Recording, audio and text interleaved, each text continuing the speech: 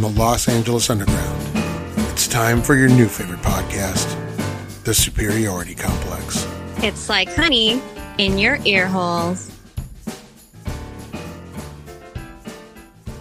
A few years ago for not having 50% of its meat being actual meat. And right. Things of that they nature. said you, Del Taco is an opposite. Right. Del Taco. Del Taco. The real deal. Del Taco is the in and out of imitation Mexican food. And that is the best compliment there I you can go. give it. Calais, Taco Bell or Del Taco? Taco Bell. Okay, first of all, No, actually, leave the meeting. I don't know. Del Taco? I don't know. I don't really like either that much. Say Noggles. She doesn't know what Noggles is. Noggles. But I will say Jack in the Box tacos trump all. I'm just going to let you guys know. Jack in the Don't Box say- allows you to get fries just like Del Taco, Right. but no one has the green sauce of Del Taco. Yeah, but no other fast food place incorporates the sauce already into the taco so that you don't have to add the sauce. Oh my goodness! I'm talking We about haven't even started the But then you podcast, can't have we? tailor each bite to the perfect amount of sauce. Wow, You we're don't- going deep into the you wood. don't Into the need weeds. to. First of all, who This is does that? important to the wifey. Being able to meter and homogenize every bite is critical to her. Like a psycho. She Wow. needs homogeneity with her bites. Like Wow. a sociopath. I was going to say maybe sociopath, maybe not a psychopath, but a sociopath. No, you guys are better at this than me. I'm just an engineer. But that's interesting. So it's got to be. That's interesting. So every bite's got to have it's got to be like the Maximum same. enjoyment. Oh wow, the same ratio of sauce Yes. to tortilla. bite. Wow, that's interesting. Every bite's got to be good, like the same. Otherwise, there's like a dip in quality. I don't know. That's like eating with Wes Anderson. It's got to be symmetrical. You know, it's got to be a perfect. Every slice is exactly the same. Yeah.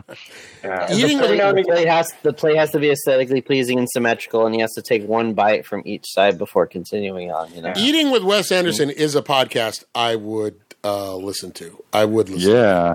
I would listen to that. But he would probably only eat weird, like oats. Like for lunch, I had a farro bowl with like something that nobody can get. Somebody, some kind of grain from the steppes of Russia that hasn't He been. just seems like a guy that's like cutting. from the steppes of Russia. Seems like he would just like cut the crusts off of everything, and make them perfectly square or something, Right. Peanut butter jelly He's a sandwich. diagonal cutter. Peanut butter. Well, I'm a diagonal cutter. Who cuts their sandwich lengthwise? Or what's the word I'm looking for? What would that be? You're an engineer.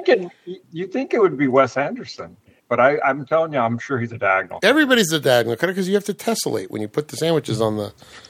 Wow, there's a $5 word. That's a late. When Everyone's taking their SATs. when in Rome, Wow, when in Rome, that's a late. if I'm hanging around with the engineers, I talk like an engineer. Okay. Tessellate my cheese at Subway, you bastards. Why don't you? I want the cheese interlocked, all the slices interlocked, all the way across the sandwich. You know what I'm saying? They don't do it. Let's see. They don't do it. I don't know. I put them in. I put Subway with in a corner with Taco Bell. It doesn't seem like it's actually food. It's something just short of really being food. Oh, it's great. Taco Bell is awful. Subway's okay. It's not great. It's okay. You know what? Anita- It serves its purpose. Anita, did I see you give a thumbs up to Taco Bell earlier? What is? I love Taco Bell. If it's 2 a.m, it's probably the only place it's open. Nope. Get yourself a Crunch Wrap. Get yourself a Crunch Wrap or one of those like those combo boxes. Doesn't Snoop have a box now? There's a Snoop Taco Bell box. I think. It's a munchie meal. Mm-hmm. There you go. Yeah. Because that's right on the money. Because if it's 3 a.m. and you're eating a Taco Bell, guess what? There's a All reason of my you're there. Del Taco love, I will say I do go to Taco Bell, but it's because of what we were talking about last week. There's only a few things that are open 24 hours, like McDonald's that's and right. Taco Bell. Right. That's right. But I will You go know there what- and get myself a Mexican pizza every now and again. Whoa! There you Every pizza I eat is a Mexican pizza. Hey, how you doing? That's the kind of humor you can expect on this podcast, which we've been recording for the last 5 minutes. As soon as I got to food talk, I hit record. So welcome to the podcast, everybody. Where you're joining us in progress. That voice you're hearing, that handsome voice, is the voice of our friend Hitesh Patel, who is joining us today.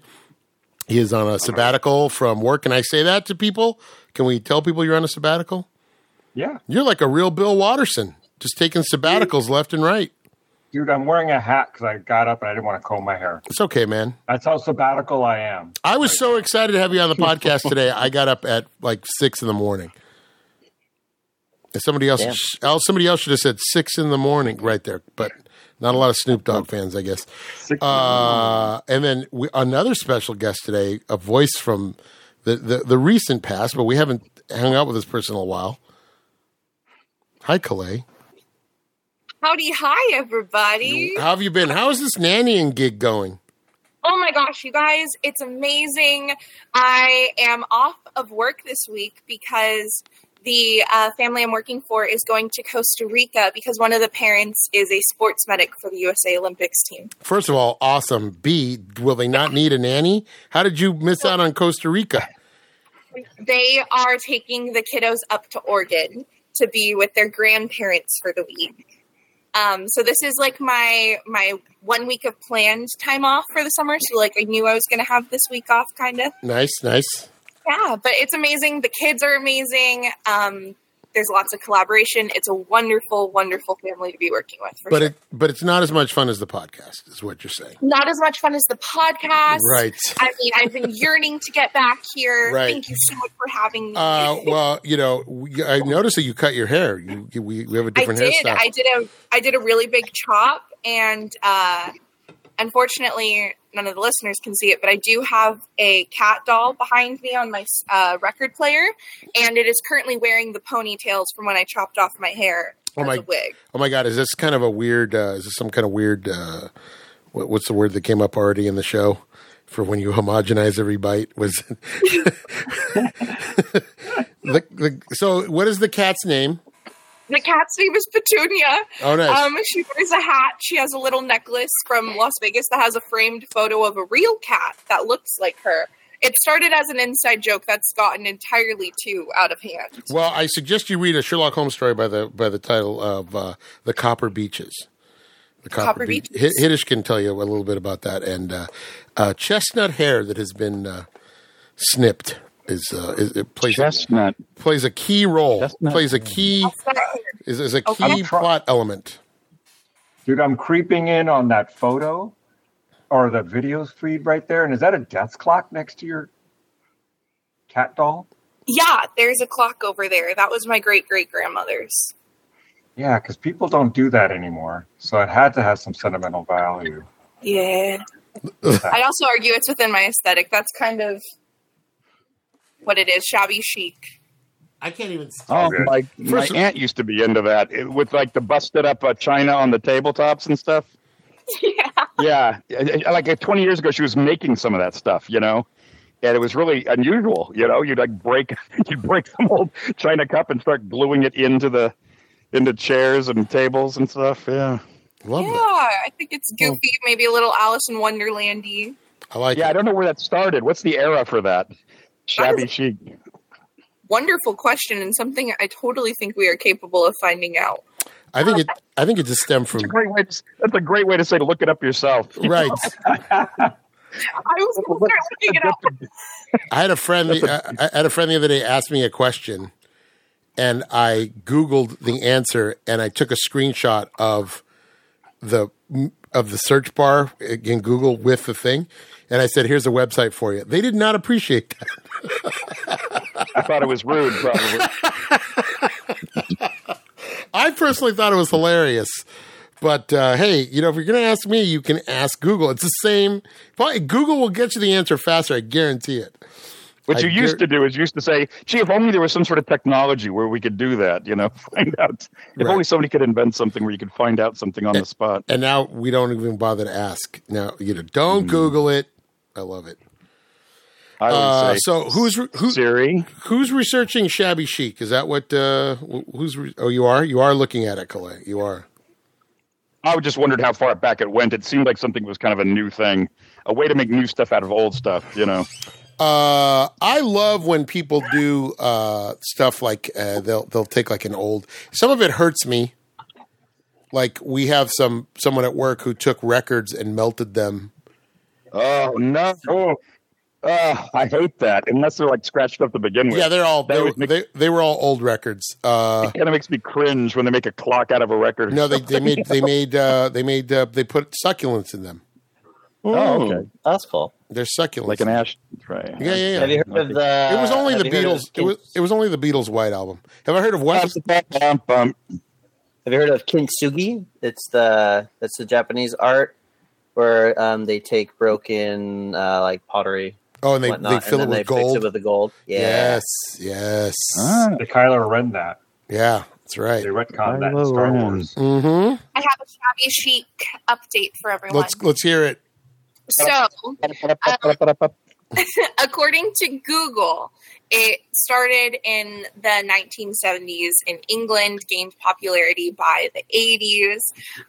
However, I would also argue that the 60s repurposing movement would have brought it over a little sooner than like the 70s, because I feel like Shabby Chic is getting accredited to England because they were also referencing a lot of England's cottage styles.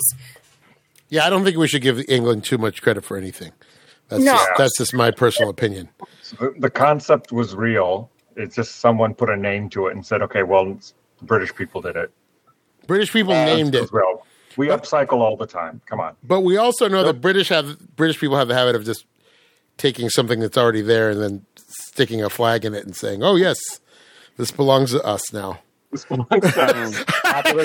Too far from the tree. As he points, I'm sure they got a Shabby Chic museum somewhere. As he points to himself. Oh, what a great little reference there. Looking like a true Kinks fan. Hey, how you doing? How you doing? Hey, God bless the Kinks. They hate it too. That's the great thing about the Kinks. They hate it. Well, it's just funny because out of all those bands, they're the most Brit. Everybody else is trying to do Chuck Berry their way, and they're like, we're just going to write about mock Tudor houses, Yeah, but they're also self-loathing, the Kinks. So it's nice. It's kind of nice. They're a little bit. There's some self-loathing going on there. I love because he's the most insecure out of all the rock stars. Yeah, he's the most sort of like, well, I don't know. Right. He's not Mick Jagger. Yeah, he's no Mick Jagger. He's no Mick Jagger. He's no Bowie. He's no David Bowie. God bless him. God bless him. Guys, did anybody watch? We talked about Crystal Skull last week. Did anyone go see the new Mission Impossible? He too. How was it? Thoroughly acceptable as an action movie. Right. Wow, what an underwhelming backhanded compliment. Well, you guys were talking about it kind of briefly last week, right? It's a good action, what do they call it, collection or series or whatever. Right. And you don't feel like they cheaped out on that. But for whatever reason, it just felt a little wonky in terms of the dialogue and the way they went from scene to scene. And I'm like, are you just giving me 7 great action sequences and then something jacked up in the middle of all that just to kind of glue its way from beginning to end? Right. And then when I got home, I actually was trying to figure out why it felt so wonky. And I guess they were talking about how this was filmed during the pandemic, and apparently Tom Cruise was famous for yelling that everyone needs to be wearing their masks and things like that because he didn't want the movie to get shut down. Things like that. And so they were saying they filmed it in a way that you didn't always have 2 people on the screen. Someone was talking and then someone was talking. Oh, that's like John Sandy's favorite scene in all of cinema history. The Luke or the Han and Lando saying goodbye in Return of the Jedi. And John always says they were never together. Yeah. I always say it looks like it was shot in 2 different time zones on 2 different years. They're like, hey, be careful. Hey, not a scratch. Too. Hey. Like, wow. One of these is from last year, and the other one is from across the globe. It's another year. Meanwhile, Nicholas Meyer has Shatner and Ricardo Montalban acting 6 months apart, and it's perfect. It works. So maybe it's the acting, it's the editing, but it's also the acting. Those guys are just, Ricardo Montalban's just hitting it out of the park. Did you just include William Shatner in good acting? Right. Hey, in that scene, I don't hate insinuation that I didn't think I don't. That is a good scene, and that's a good movie. If you have to praise Shatner, you got to say that's probably the best movie of his career. Connie Bloodsucker. Yeah. Use good acting and Shatner in a sentence. I think the kids are back. Are you back, kids? Oh, Justine came back, but they're back. The mic's off, though. I think her mic is off. She's probably eating. She's back. She just give her just a sec. How are the dogs? Patrick and Justine stepped out. If you're just looks beautiful. If you're just joining us, Patrick and Justine cut. stepped out to get the dog, pick him up from the groomers. Yeah, fresh cut. He looks good. We had a little bit of a rain delay on the Dodger game, but now the Dodgers are busy losing to the Orioles. Well, they win 2, they lose 1. It's like that's fine. Yeah. Hey, I'll take that all season, man. Yeah, that's great. I'll take that. That's 75% of your games.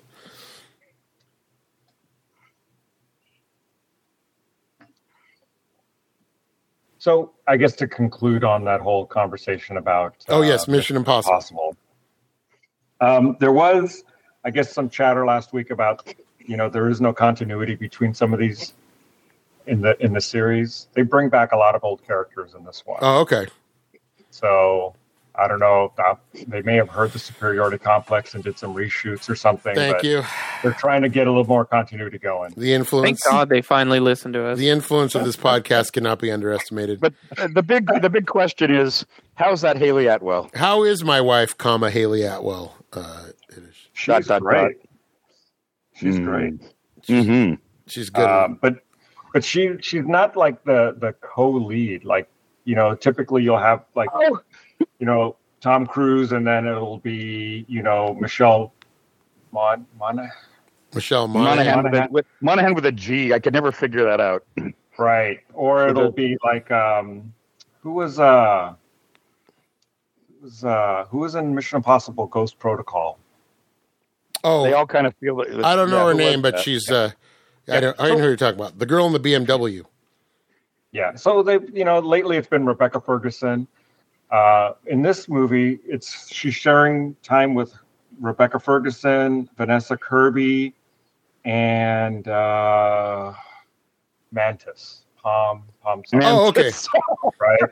And Mantis. So there's lots of like female leads. I don't know if there's 4 of them. You could call any of them a lead, but so she's nicely balanced. Okay. And I would tell you, she probably gets about 20 minutes of like good screen time. Okay. Yeah, she's great. All right. For those of you unfamiliar, you should go watch Agent Carter on Disney Plus. Show should have gotten more love. Yeah. Although it's not great. I mean, it's not. She's great. The show's a little low budget. It's before Disney had all the money they have now to do. You know what I realized though when I was watching. Who's the lead in Ted Lasso? That lady. That lady is very statuesque. Oh, right? She has a very British name. Waddingham. Rebecca Waddingham. Right. Waddingham. So whenever I see Ted Lasso and I see her on screen, I'm like, she must be like 6 feet tall. She looks very statuesque. Right. And when I see Haley Atwell, I was watching the movie going, I wonder how tall she is because she looks really like a strong screen presence. Well, and she's also taller than Tom Cruise, which we all are. Well, yeah. By the way, because he's like 5 foot or something. But I wonder. You're right. When you see pictures of her like on the red carpet, you go, "God, she looks like she's 7 foot tall." But she's maybe wearing heels. Maybe they're shooting it from the ground up. Who knows? Hannah Waddingham's 5'11". How tall is Haley Atwell? Can someone give us a Haley Atwell? And does she like shabby chic?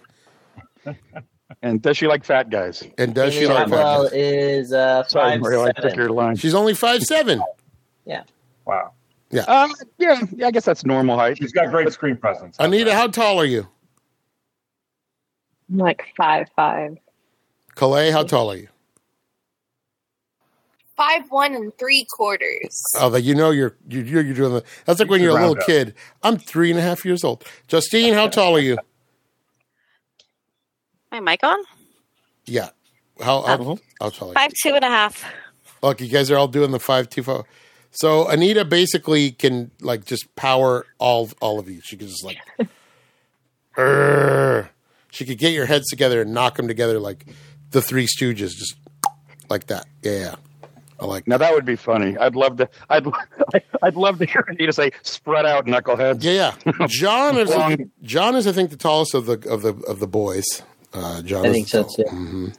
I'm 6 foot, but I used to be 6'1", so that's when you know you're getting old. You start losing start losing height. You know. I'm 6 foot as well. I'm only 5'11". Oh, you're so cute, Patrick. How about you, Jake? I'm dainty, thank you. I'm a nice petite 5'11". Hiddish, what are you? You're 5'11", 5'10", 5'11"? You know, my license says 5'11", but I think I'm more like 5'9", 5'10". Yeah, just put. So we're all getting shorter. Just put 6 feet on there. It's fine. Just round up 6'6" or 6'9" with the afro.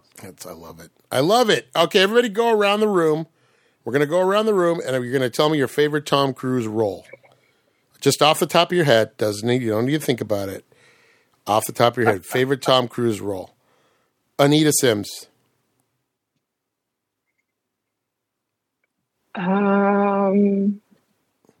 Mission Impossible.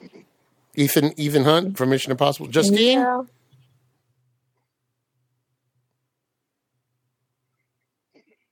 Justine, you pass. Does Goldmember count? When he's Austin Powers, yeah. That's fine. Sure. Did he play the role? Sure. There you go. Mr. Patel? Oh, Les Grossman. 1,000% Les Grossman. 1,000%. Is that the one where he's playing Scott Rudin? Yes, in Tropic Thunder. He's got like the prosthetic hands to make it look like he's a hobbit or something. Right. Right. John? I like that first Jack Reacher movie. So, I'm probably the only one that went to go see that, but that's the one I like the best. Calais? Rock of Ages. Oh my God, I forgot he was in that. What was that? Oh my God. A musical? Oh my God, I forgot they made that. It's amazing. It was a great show, but I don't know how the movie was. It was a movie called Rock of Ages. I never heard of it. It was based on a show. It was a real recent show. And that was Tom Cruise, huh? He's not. He's only in it for like. He's not. Blink and you miss him. He's not the star. No. Exactly. Jake. Yes, you blink. Oh, sorry. I cut you off. Blink and you miss him. I like him in Top Gun. I like him as Maverick. Oh, none of you said Jerry Maguire. I'm very surprised. Patrick? Les Grossman? It's a toss-up between Les Grossman, which is fantastic, but I really like Last Samurai. Ooh, good choice. I never saw that. That was a good one. Mm-hmm. Yeah. Dances with Samurai. Love it. He's also really good in Collateral Damage, but I also think that's just because he's across Jamie Foxx.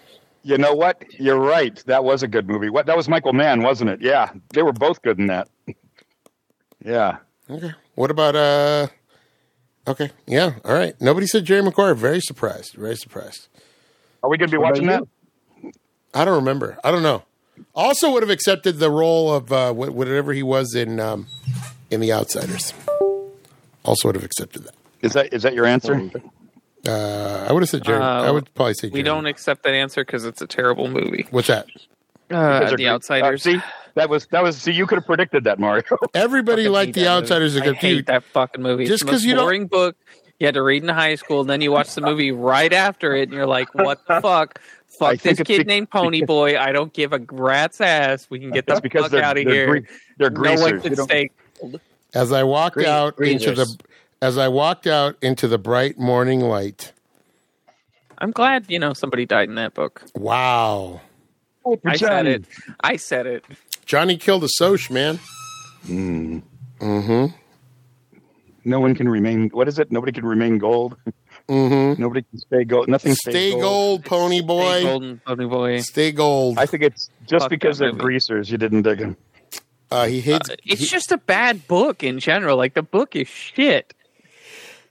Really? What is that? That was like a kid's book, right? Like a teenage, young adult's book. Young adult. YA, as they call it. That was like required reading, I think. I think there was some class where everybody had to read that. Here's why I'm upset with myself right now, because Calais could be doing a makeup demo, which would bring in a whole different audience, and we're just letting her do it silently. What are you doing over there, Calais?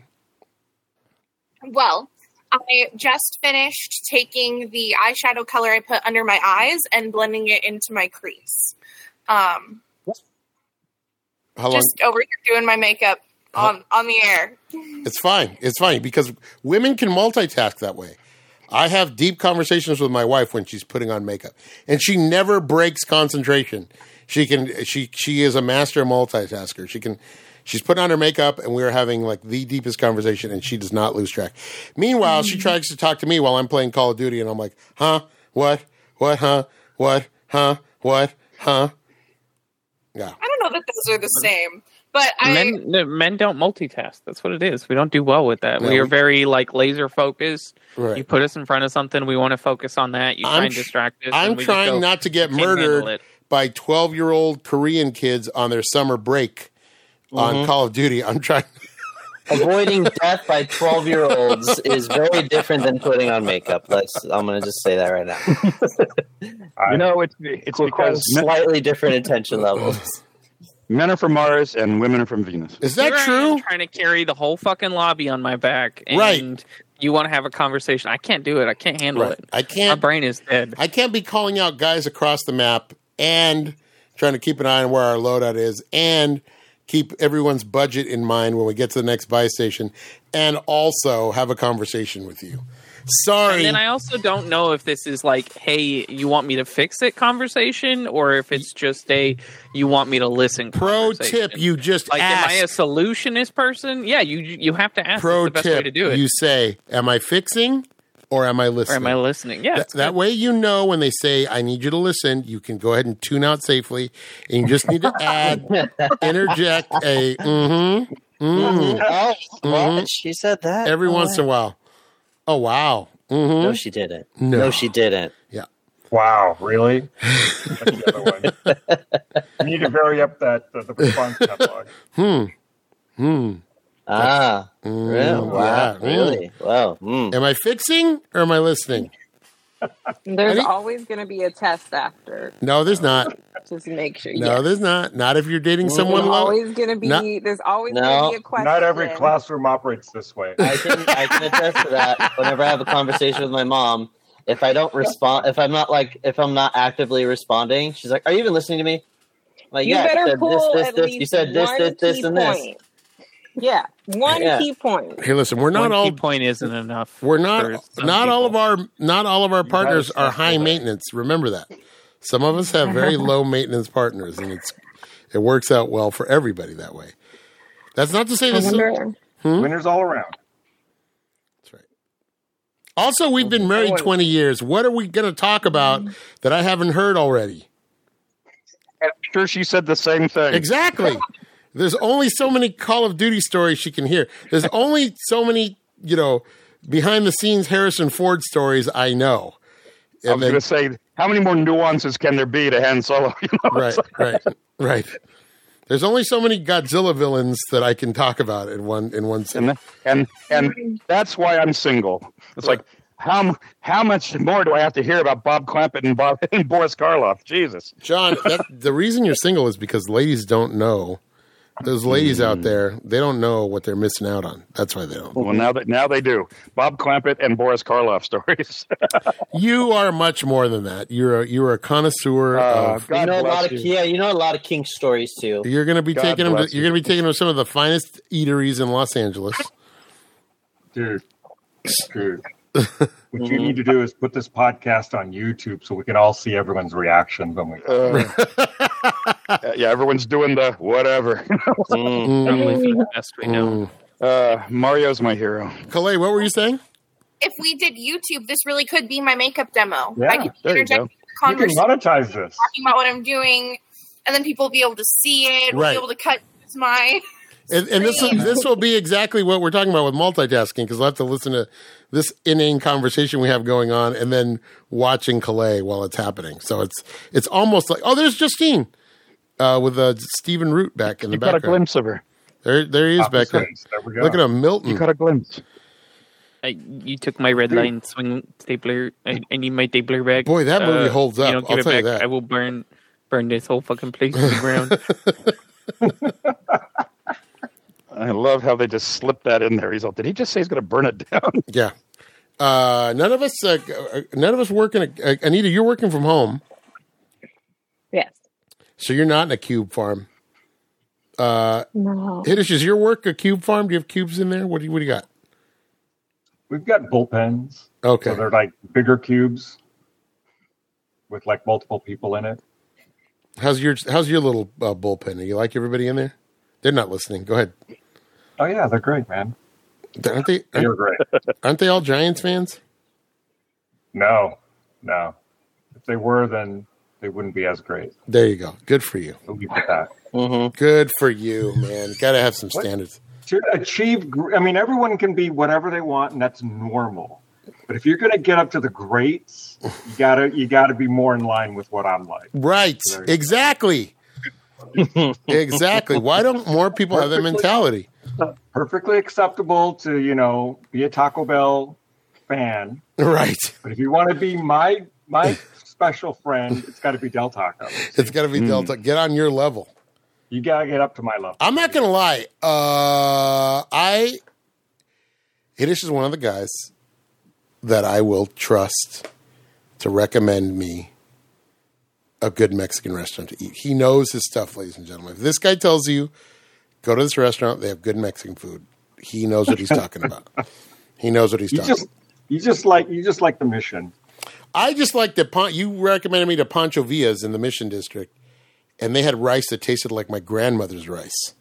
Wow. So, really? You found the place that has grandma's rice? Not even my mom, not even my mother, God bless her, can make rice like my grandma used to make. Dude, it's not even the best place in the Mission.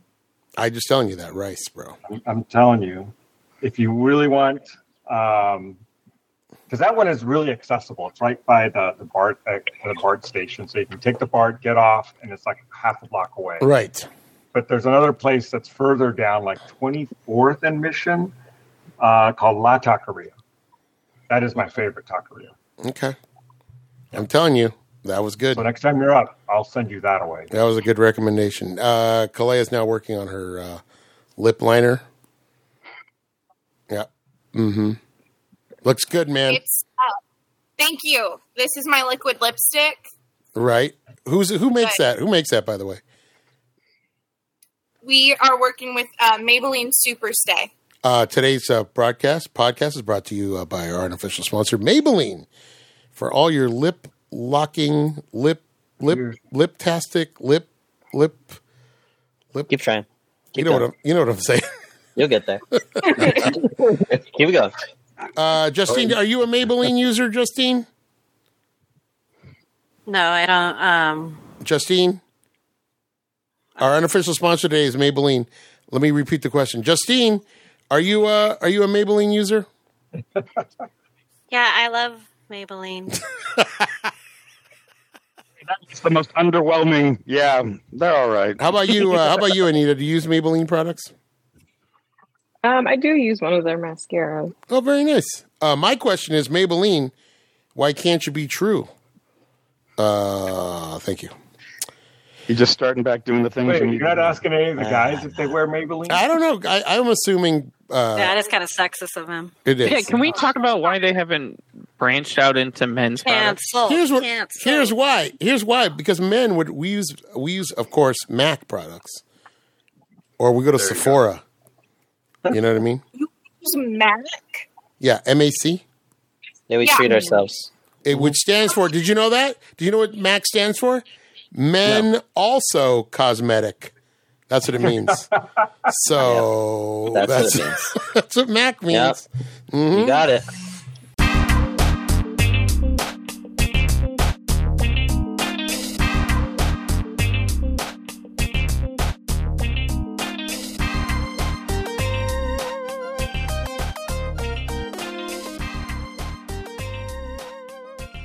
Welcome back to the podcast, everybody. We took a pause there for a technical difficulty. I have no idea where we left off, but that's the fun of the show. Calais has finished her makeup. She looks fantastic. Justine is back. Patrick's back. Handsome Dan Handsome, also known as Jake, is back. Anita, of course, here. John Sandy's here. And our special guest, Hitesh Patel. We are all here again. And, guys, we all watched a movie this week. And that movie is Office Space. So why don't we turn our attention to Office Space? Patrick? Dang, we just jumping right in there. You like that, huh? We're gonna released February 19th, 1999, directed by Mike Judge, got a 7.6 on IMDb and 80% on Rotten Tomatoes, with a whopping budget of $10 million grossed worldwide. What? Anita, what's your guess for worldwide gross?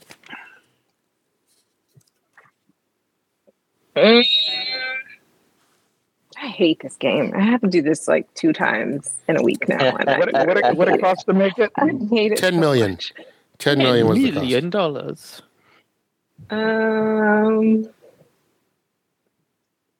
I don't know. 200. $200 million? $200? Yeah. Hitesh Patel? I don't think this was a very popular movie.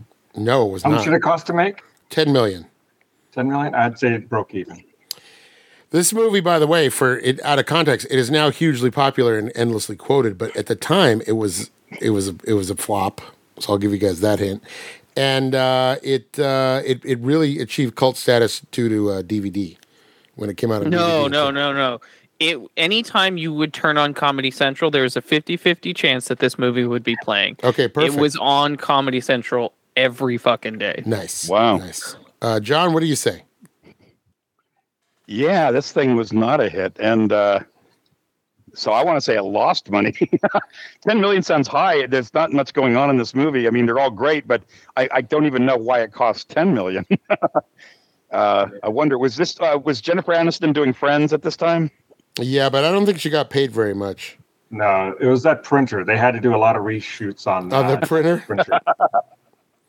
Yeah, they also burned down the buildings. That probably. That's right. Yeah, I can't even imagine how it cost 10 million. I think I bet you this thing. Let's see. Hitesh said that it broke even. I'll say it lost money. I'll say maybe it like made 8 million or something. Calais, what do you say? How much do you think this movie made? 13 million. 13 million. Jake? I was going to go for, let's do 15. Patrick? Really low. I know the answer, though. Oh, yeah, that's right. Justine? 18. I'm going to say, what was the lowest? I said it lost. I said it was 8 million, yeah. I'm going to say 7. I was actually going to say 7. So, sorry, John, if that's... This movie squeaked by with a profit of $827,000, grossing $10.8 million worldwide, with Hitesh being the closest. Good job, Hitesh. It made money. It made money. Just a little bit. Leonard Maltin says it's a fitfully funny satire of office life in modern day corporate America, with Livingston as a computer programmer who hates his job and eventually finds a way to express his disdain for his company. Dry and undernourished, though there are some laughs along the way. Nevertheless, the film has acquired a huge following in the years since its original release. How many stars did Leonard Maltin give it out of 4? And he does give half stars. Anita? 2.5. Hitesh, what do you say? How many stars from Len? I don't know this guy well enough to figure out how he would judge it, but I would say 3 stars. John Sandy? Yeah, 3 stars sounds about right. Calais McDonald? MacDonald. Sorry. 3 stars. Sorry, It's Lass. Okay. I said Mick. It's Mac. Mac. Handsome Dan? Let's say 2.5. Patrick? This is definitely a Leonard Maltin 2.5. Justine? 1. Ooh, he only gave it 2. He only gave it 2 stars. Oh, wow. 2 stars. 2 stars. I have not seen this movie in a minute, as the kids say, which is dumb because that means quick to me. Get that to me in a minute. But the kids say in a minute to mean a long time, and you can and bet, no cap. They really say that. But this movie, I think this movie's busting. It's gas, you know. So you know, no Why? cap. Why? Please don't. I'm just vibing. No, I think this is a good exercise. We could all up our Slang game. Right. Slang. Mario, you got to say this conversation is mid. That's I describe people as mid at work, and I figured out that it really, like, when they hit me with the, like, they'll try to imply that I'm a boomer, and I'll just go, well, you know, I really don't think that's a valid opinion coming from someone so mid. And they do not know how to take it. They're like, what? I'm not mid. I mean, it's a straight up insult. You calling somebody mid? That's great. It's like, it's mediocre. So what does it mean? Is that what it means? Yeah, it's mediocre. You're mid. You a basic ass bitch. Yeah, you're mid. Yeah, you're so mid. Okay. Yeah, you're mid-level. You're just mid. And boy, does that piss them off. It does. It does. Because they all think they're great. But yeah. Well, you have to disabuse them of that. You have to say they think they're a top G, Mario. Come on. Oh yeah, I don't. New slang here. Let's keep going. I never watched Top G. I've watched Kitchen Nightmares, but I've never watched Top G with Gordon Ramsay. That's what it is, right? Top G. You're Top G. Definitely. Word. Calais, straight up. Give me your favorite. You know what? It's dumb. So this is the worst thing about slang and how you kids, and this is directed you, Calais, because you're the youngest one here. So they like to say low key. They say, I low key. Instead of saying I kind of like this, or it's like a guilty pleasure. You know, I low key like the movie The Notebook, right? They'll say that, like I low key. That's a thing, huh? Right. Wow. But then what do you think the opposite of that is, John? What do you think of if something is low key? What do you think the opposite of low key is? I would say high strung, but I'm sure that's not it. No, these kids at work say high key. That's high key suspect. It's like idiot. You don't just use the opposite of a word as slang. That's not how slang works. You know? That's so dumb. Mario's like the slang police. He's all, listen, goddammit. Well, also, for me, I use it all the time. It's defined, but also, no one ever in any conversation ever uses the term high key. That's high key. No, not before it became slang. No, no, unacceptable. I mean, it's like all slang. Somebody just made it up. It really comes down to how many people are going to hop on board and use it. With slang, if one person uses it, that's it. But if you got everybody using it, here's my opinion on high key right here. If you look at your computer screen right there, it's high key lame, is what it is. You know, I've got a slang called thumbs down. Right. You know, it's a slang. Anita, do you really use high key? What's wrong? Oh, she's got Anita's. Okay, wait. Anita's walking the door. What's up, motherfucker? What you doing in my house? Right. Anita's turning away a Jehovah's Witness right now. I'm gonna kill you. Anita is high key getting a food delivery right now. No, she's like, I don't want no Girl Scout cookies from you, man. No cap. I don't want to hear the words of our Lord and Savior Jesus Christ. Thank you so much. Bet. You take your thin mints and get the fuck out of here. Bet. Dude, we just went to Chin Cam. Yeah. Have you heard the good news? Have you heard the good news about Jesus? We're trying to reach you about your car's extended warranty. Now they're just going door to door now, huh? Right. Anita, what's that? What happened, buddy? So when you move into an apartment, right, did you make the assumption that your carport number is the number of your apartment, or is that just me? Sometimes it's different. Really? Yeah. That's weird. Both apartments I lived in, my carport number was different than my apartment number. Did you park in somebody else's spot? Yeah, we've been here for what, like 3 months now. So you high key have been parking in somebody else's spot? And it took them this long to say something? Yeah. Apparently he's been parking on the street. Dang. Well, why doesn't he just park in your spot? Yeah, because he doesn't know. Also, he's a little bitch. Couldn't say anything. Well, I had to figure out who it was first. Right. Couldn't he just It's like- tell the person in front though? First of all, he's not a bitch. Someone's parking in his spot. Why is he the bitch? What's going on? Because you let it go for 3 months. If I was his girlfriend or whatever, I'd be pissed. I'd be like, "You're not going to say anything." I would be really mad. You're the girl that gets the husband killed because he talks back at a cholo when he cut in line like that? when he cut in line at the taqueria at the taqueria that's in a muffler shop at 2 a.m. on Olympic Boulevard. You're not going to say anything? He cut you. She's going to get me killed for sure. There's a John Mulaney bit that's released. Yeah, I'm going to say something. It was nice knowing you. You're not going to say nothing? You're just going to let him do it? You're not going to say nothing? Rah, rah, rah. Yeah. Whatever. Sad. That's sad. Calais, you had your hand up about 20 minutes ago. What did you have? I was just gonna say that he should have said something sooner, and also to the point of going to the main office, that's one of the services that's supposed to come with being in a complex is you're in such a compact community that when it comes to things that have to do with your rental agreement, you are not the person who's responsible for that communication because it's also a safety issue. That is true, Calais. Okay, but let's talk about the real problem. Why do the numbers not match the apartment numbers? They never do. It's fucking bullshit. That makes no sense. Hey, I'm in apartment 2B. I park in parking spot 2B. That's not the way they're numbered. Let's just keep it simple. If you only have one apartment to one parking space with that logic. If you have 2 people and they're both driving, you're not going to have 2 2B parking spots. Right. Yeah, that's where Sherlock Holmes lives. Personal problem at that point. Well, we only get Not one necessarily. spot per unit. So Anita, so did the manager come and get you? What happened? Who accosted you at your front door there? yeah, the manager came and told me. Did I you? saw him walking past with a guy too.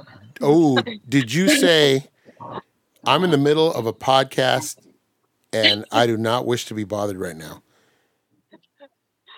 I was like, okay, well, no one told me, so I don't know how I was supposed to make that assumption. Did he say, yeah, I'm going to need you to move your car right now? Yeah. Need you to move your car. I'm gonna go ahead and need you to go ahead and move your car. I'm going to need you to move your car. Yeah. Well, Anita, you handled it it looked like you were very graceful about the whole thing. You didn't get mad. I didn't see anybody get struck. So I think you kept your composure. Mm. And now the only thing to do is, logically, from a relationship standpoint, is yell at Brent and somehow blame him. That's really the only thing. Just blindside him when he gets home. I thought it was figure out which spot's the correct spot. No. That's like 2 steps away. You're like 3 steps away from that. Are you moving the car? Are you moving the car right now, Anita? Yeah, I mean, I had to move my car anyway because we can't park here tomorrow because they're doing like new concrete. So I was gonna move it anyway. What's the weather like out there? It's hot. Yeah. Where are you at? We Fullerton. Oh, okay. You want that going out over the air, John? No. You gonna put that on me? Please. All right. You asked. No, One step closer to getting Anita social. There we go. All right. I guess it's my fault. Anita, what's your birthday? It seems like we're always talking about neighborhood places to eat because it's just around the corner. Right. And Anita, what was your security number? Is Anita, what was your first pet's name? All right, Mario can take that out. I'm not editing shit today. I am not editing. You take that out. When I go, sorry, Anita. You just go flip. It's fine. It's a big town. She'll be fine. You're good. Just say I'm in Santa Cruz. We already know Hiddish is in San Jose, so his fans are going to be combing that area. There you go. So I'm in carport 43, but that's not my apartment, so don't worry. Because it's not the same. There's no significance to the number 43 that I can attach it to. 42 is the answer to life, the universe, and everything. It's, Jackie Robinson's number. Who says that? Douglas Adams. Yeah, that's Deep Thought's answer to the life meaning of life. Yeah, Hitchhiker's Guide to the Galaxy. Anybody? I didn't read it. I'm probably the only person that didn't read that. That's right up your alley. Right, and you know what? He's a huge Python fan. I think he even helped write some Python stuff, which is very rare that somebody gets in on that. That's not a Python. Right, there you go. So how is it I haven't read that book? Yeah, see, there you go. I don't know. It's time to get on it. All right, Calais, you went away for a second. Is everybody okay? All right. We're talking about Office Space, obviously. That's what we've been talking about for the last 10 minutes. And speaking of Office Space, we're going to call this episode Parking Space because Anita's been exiled. Anita, is this space closer or farther to your apartment? Don't give that information out over the airwaves. That's positive or negative? John, do not commit yourself to rashness because you're temporarily depressed. That is from a Sherlock Holmes story. And don't say greasy, say greasy. Anita, are you closer or farther away from your apartment now? We've lost Anita. We've lost her. I didn't look at it, but I just moved to the front and parked in the front. So. What spot? You should have been. You're in 43. What were you in before? I was in 47. Oh, so it's only 4 spots. Not, yeah. It's like a couple spots over. So why didn't you just park there? But whoever said the idea, whoever said that, I think it was Calais that brought up the fact that there's 2. If you have 2 spots, you're going to take up 2 consecutive numbers, so they wouldn't match up. They could just say, 13A and 13B. They could still match up. But however, whoever designed this is just a bad idea, Exactly. We need to clarify that they only get 1 parking space to 1 apartment anyway. So. And also, why wasn't he parking in his spot for so long? That's what I want to know. Did they not? Do you not have storage in your parking unit? Because sometimes. Oh shoot! What? Yeah, and our stuff is locked in the one in front of our car. Mm-hmm. You're welcome. I'm going to blame management because management should have given you the tour and said, "Hey, this is your storage space. This is your parking space." They should have held your hand and walked you around like you had never rented an apartment before. Well, when I moved in here first, he was on vacation, so that he had someone else covering him, and she was not a nice lady. Okay, see, we're finding out that this is not, if I'm your lawyer, this is not your fault. This is not your fault. So if you were Judge Judy, you'd say, just a minute. All that stuff out of the carport. Oh my God, that just literally broke my heart. Why don't you just ask the guy? You go back to the guy and say, "Hey, can we just switch? Because we're already in here. Would you mind switching spaces? If not, it's fine. We can move everything out. But are you okay staying in 47? Because because I don't know what number he's actually in because I only saw him walk by and I have no idea who he is. So, man, this is turning. We gotta. If you guys have any advice on this, please hit us up at Soup Complex, SOUP Complex. This is As the World Turns. # parking spot. # 43. It was an exciting day. # all my shit's in the wrong storage space. Mm-hmm. You tell him that if he wants your stuff out of his carport, then he can hire some movers to move it over to the right spot. It's not even all my stuff. It's all Brent's stuff. Well, that sounds like a Brent problem to me. Yeah, then Brent needs to do it by himself. Did he finally get all his stuff? It was like late getting shipped. Everything's here. Did he get to put up the Mystery Science Theater poster? It is sitting next to the couch. It has not been assigned to a spot yet. It needs to go up above the couch. No, they still need aesthetics. It needs to go up above the couch. You build the whole thing around it. As a matter of fact, that is the aesthetics. Yes. Okay, Anita, what are we cooking today? Before we get into the movie, it's lunchtime with Anita. What are we cooking today, Anita? Oh, we are having leftovers. Chicken fajitas with kale and black beans. Wow. And I noticed you are healthy. I noticed you have a, is that a Pyrex or is that a Tupperware? It is. I could tell you the good glass if you're one. working kale in there, you're really trying to be healthy if you're working kale into that meal. I like see. It's funny to John and myself. Kale is exotic. You might as well be eating.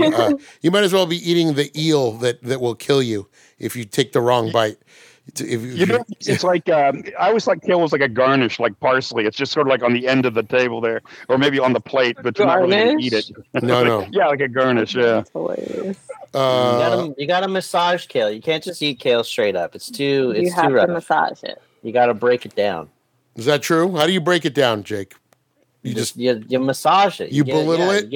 You belittle it. You're no iceberg lettuce. You're no iceberg lettuce. You're no arugula, and you'll never be. That's if kale's in the Marines, you break it down and rebuild it to your. You will never be arugula. You think you're baby spinach? You think you're baby spinach? You bitter son of a bitch! You disrespect that kale. Yeah, you have to. You got to break it down. Yeah. Mm-hmm. Otherwise, it's never going to pass through your system. You ain't tough. It's going to get stuck in there that's the whole point. I think it's the whole point of kale. It's one of those foods that actually do pass through your system. God bless it. All right, yeah, you should eat more kale. Eat more kale. It's the roughage that scrapes your intestines on the way out. This part of the show is brought to you by kale farmers of California. That's a great soundbite. Eat more kale. Yeah, it high key scrapes your insides. That's the official. And that's what she said. Hey, how you doing? You might even say it hits the spot, the G spot. We're back on that. There's kids on the podcast this week. You can't say that. There's kids in the podcast. You can't say that. There's kids listening to this podcast. We've got Gen Z on the podcast this week. We can't. Somebody please think of the children. I told you guys, last week we did talk about the G-spot. We covered a lot of sex ed last week. We talked about the G-spot. We talked about the myth of the female orgasm. It's the whole thing. It's a whole package deal. Hey, Jelly. Look, so what do you have there? You have a little Brita water filter. I see, Anita. Anita, you should be. Is that for the kale? Are you gonna waterboard the kale? That's for the coffee pot. Oh, we're making coffee?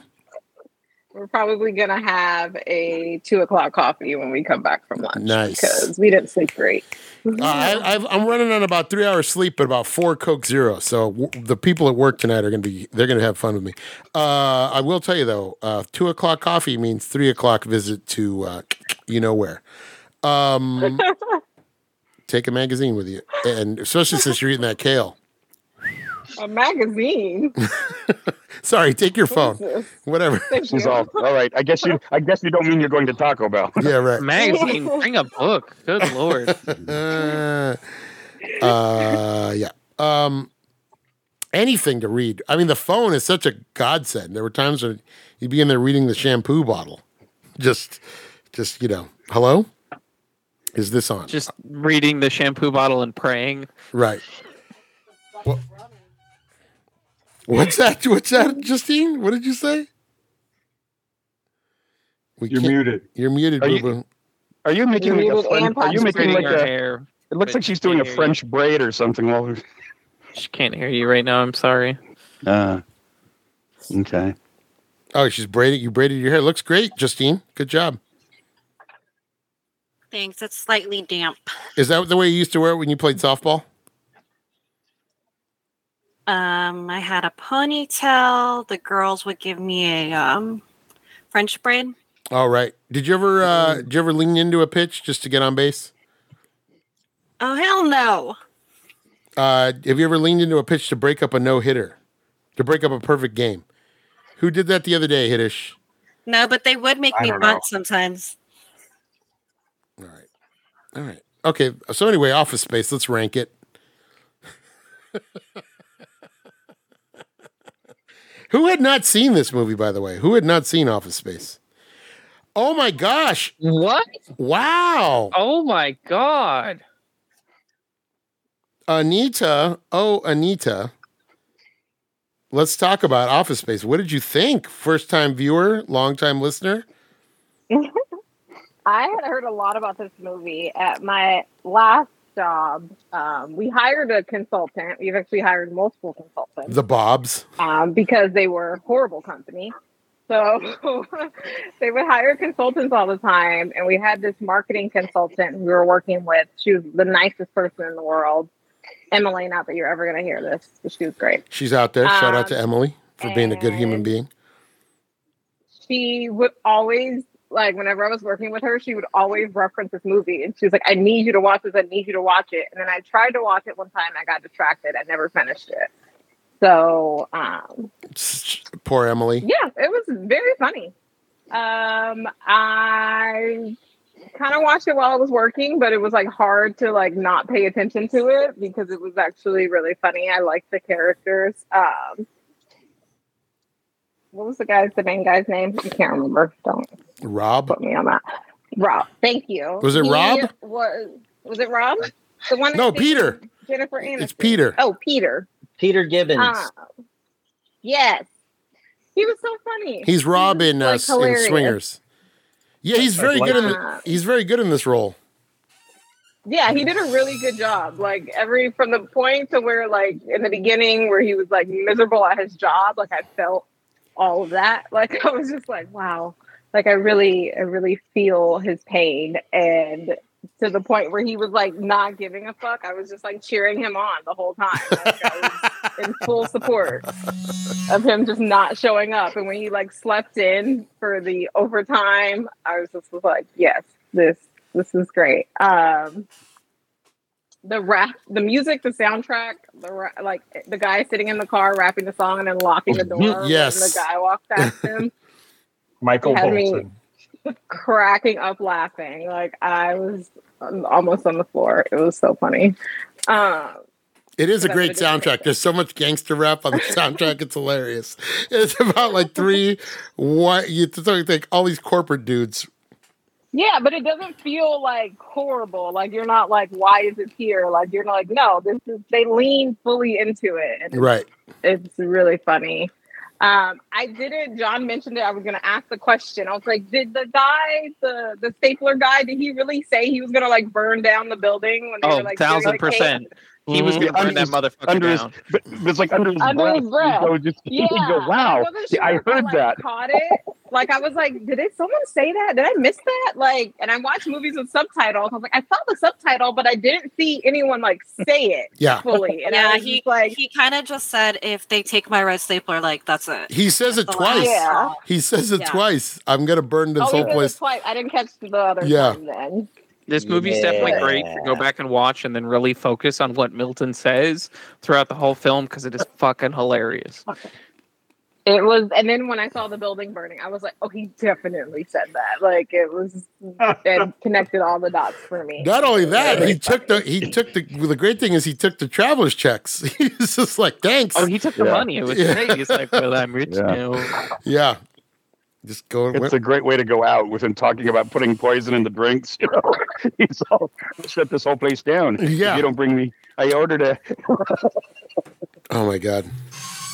But yeah, it was really good. I related to it. The consulting part, like I've worked with consultants with companies before, and the 2 times I have, they were like great consultants, and they actually ended up quitting because the companies were so horrible that they refused to work with them. So. It was great. I love in this movie that Peter fails upward. Like he's honest about how much he hates his job and everything, and then somehow, they blame upper management, which upper management is to blame. And like a good straight shooter. They move him up. Management material. I love that he fails upward. I love it. It's so good. Jake, what did you think, my man? What was going on? You're the comedy guy.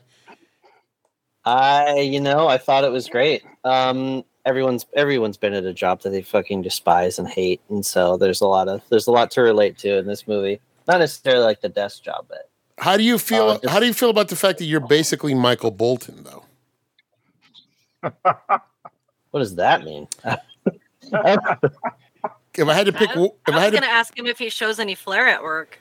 Oh yeah, he said what he said. Jake. He said what he said. 15 pieces. 15 pieces, huh? What's the guy? What's What's the annoying waiter's name? Trevor? What's that guy's name? Brian?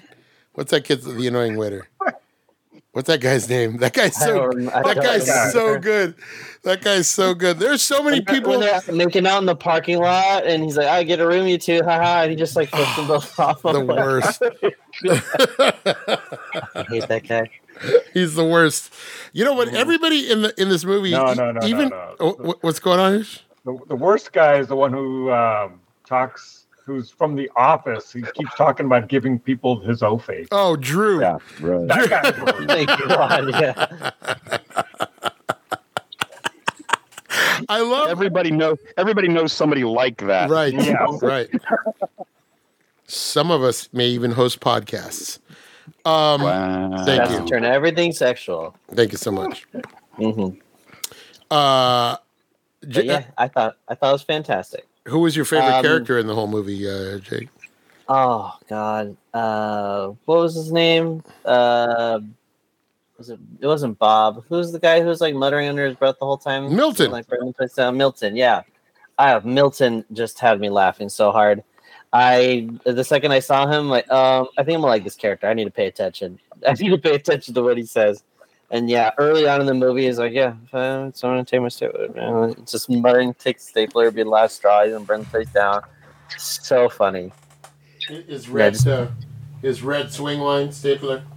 Mm-hmm. My red swing line stapler is really good. Take my stapler again. I just realized that scene where it pans over when he's talking about his stapler, and it pans over to Peter's cubicle. Oh, he's been talking to him. He's talking about on the phone. He's trying to get out of there. No, I gotta go, Milton. No, I gotta go. I know he's going to ask me to work Saturday. I just know it, and I'm in a cave. Who was your favorite? So, who's your favorite guy? Your Milton. Calais, what did you think? First time viewer. I loved this movie. I have been thinking a lot about, just in general, because I haven't been here when I'm rating movies, like what goes into my rating. And something I think that's really important is just what my mind is in general focused on at the time. And like lately, a lot of my interest as far as like mental health and everything goes like that has been the internet conversation against bed rotting, which I think is so interesting in our society post-COVID.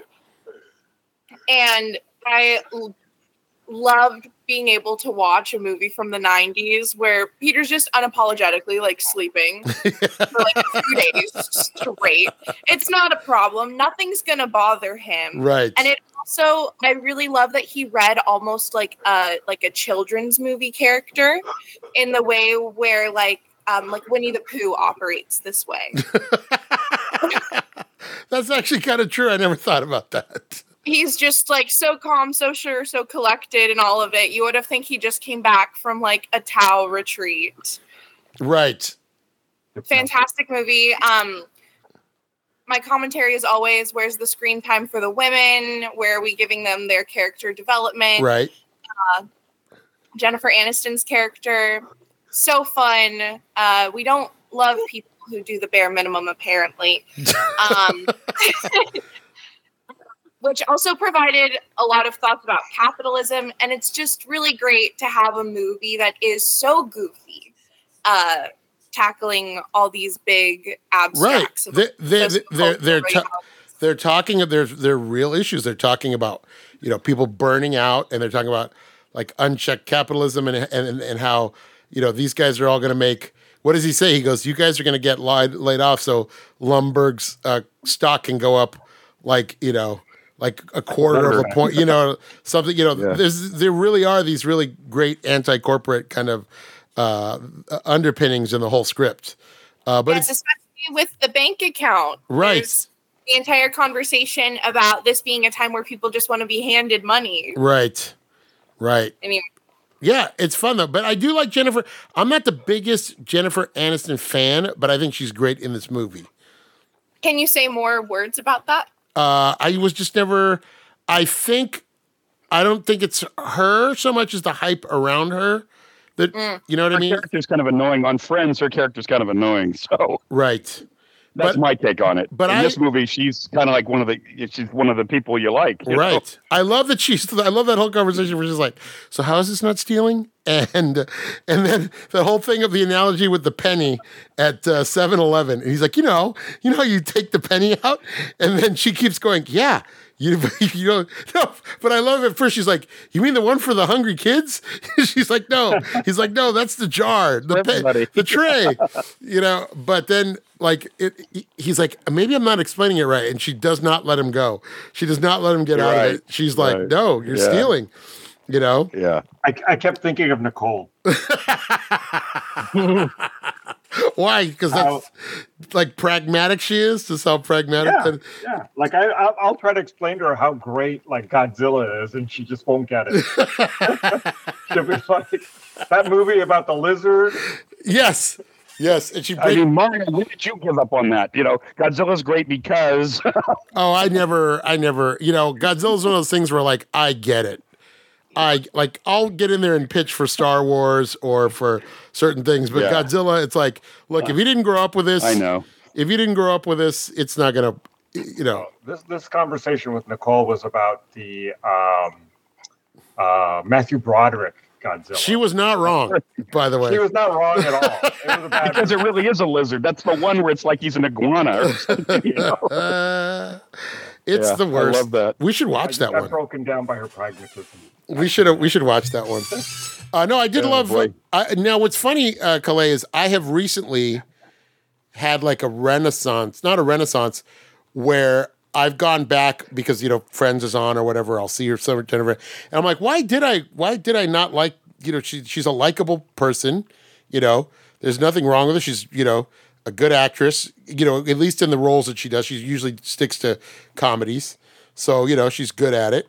She's got good comedy timing. She's got really good timing. Right. That's why her character works on Friends. She's annoying, but the timing is just perfect. Right. Yeah. I'm like, why didn't I like this? I think it was just I just didn't like buy the hype around. It's like when somebody's just it's like you see them everywhere. You're like, ugh, I'm sick of seeing this person. Like whatever. Yeah, it's just like one of those things. But I thought she was. Watching it again, I thought they had a great. I thought they had good chemistry. I thought they worked really well together. I thought Ron Livingston and that was a believable couple. Right. I could see that, being, I agree. I also love that they kept in the conversation where she is expressing like her past sex life, right? Like not his business, right? That was something that I was surprised to see in the movie. I think because it was such a goofy movie, and I was like, oh, like this is actually a really like real example. Right. I don't know. I loved it. Yeah, and she's like, I didn't ask you about yours because I don't care. She's like, I didn't ask you about your past, and I don't care. Like, what's the big deal? She's so matter of fact in her delivery. Right. It was a really good role for her. I thought that was really fun. So was she your favorite character in the whole movie, or no? Who was your favorite? Peter was your favorite. Peter was my favorite character. Peace and love to Jay Aniston. It was this like Winnie the Pooh almost movement through the world that it just very much to me was reading like we are appealing to that child intrusive thought to want to just step away. The scene that always plays in my head, I do love the scene where he lets the cubicle wall down. And I always like that they show it and you see the car driving by and it's just like the world is, it kind of reminds me of when you were a kid and you would go on a field trip and you would see like, oh, there's people out, like there's trucks driving by and there's cars and people are walking on the streets. Like you think that when you're in school, like time just stops. And they're like, no, people are out doing things. That's kind of what it reminded me of when the wall comes out. It's like, yeah, the world is still going on out there. There's still, time is still passing. So for those of us who had seen it, when was the last time you watched this, Justine?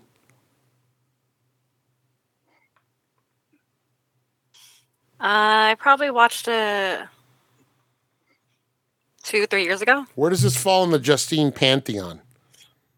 It just reminds me because this came out when I was like an 8th grader when we're all immature and all the boys and all the girls were all talking about the O face.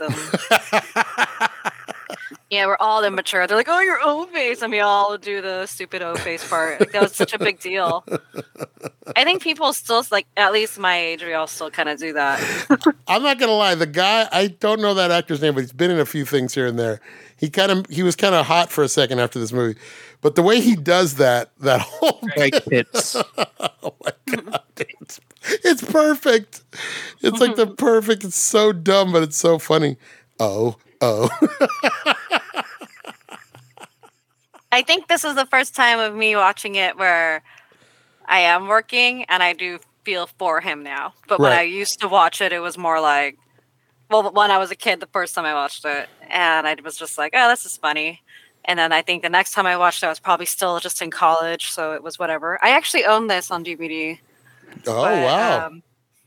But as far as, like, now I'm in a time in my place where I'm just like, yeah, totally understand. I would love to be a construction worker and see things done with my hands and be outdoors and be chill. And that was another great thing. You know, he had a good relationship with his neighbor, and it wasn't like he looked down on his neighbor for being a construction worker. I like that too, that there was that point of view that it was like the construction worker was like, hey, we're working outside.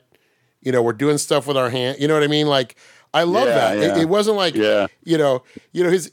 his neighbor was crude, but he wasn't a bad guy. You know, he was like a supportive guy, and he would come over and, hey, who doesn't want the neighbor that comes and tells you, hey, turn it to channel 9, man.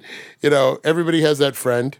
But it's I love that. I love that like they didn't look down on the construction worker or make him look, foolish or anything. You know, he was actually a good character. He was actually a good friend to Peter.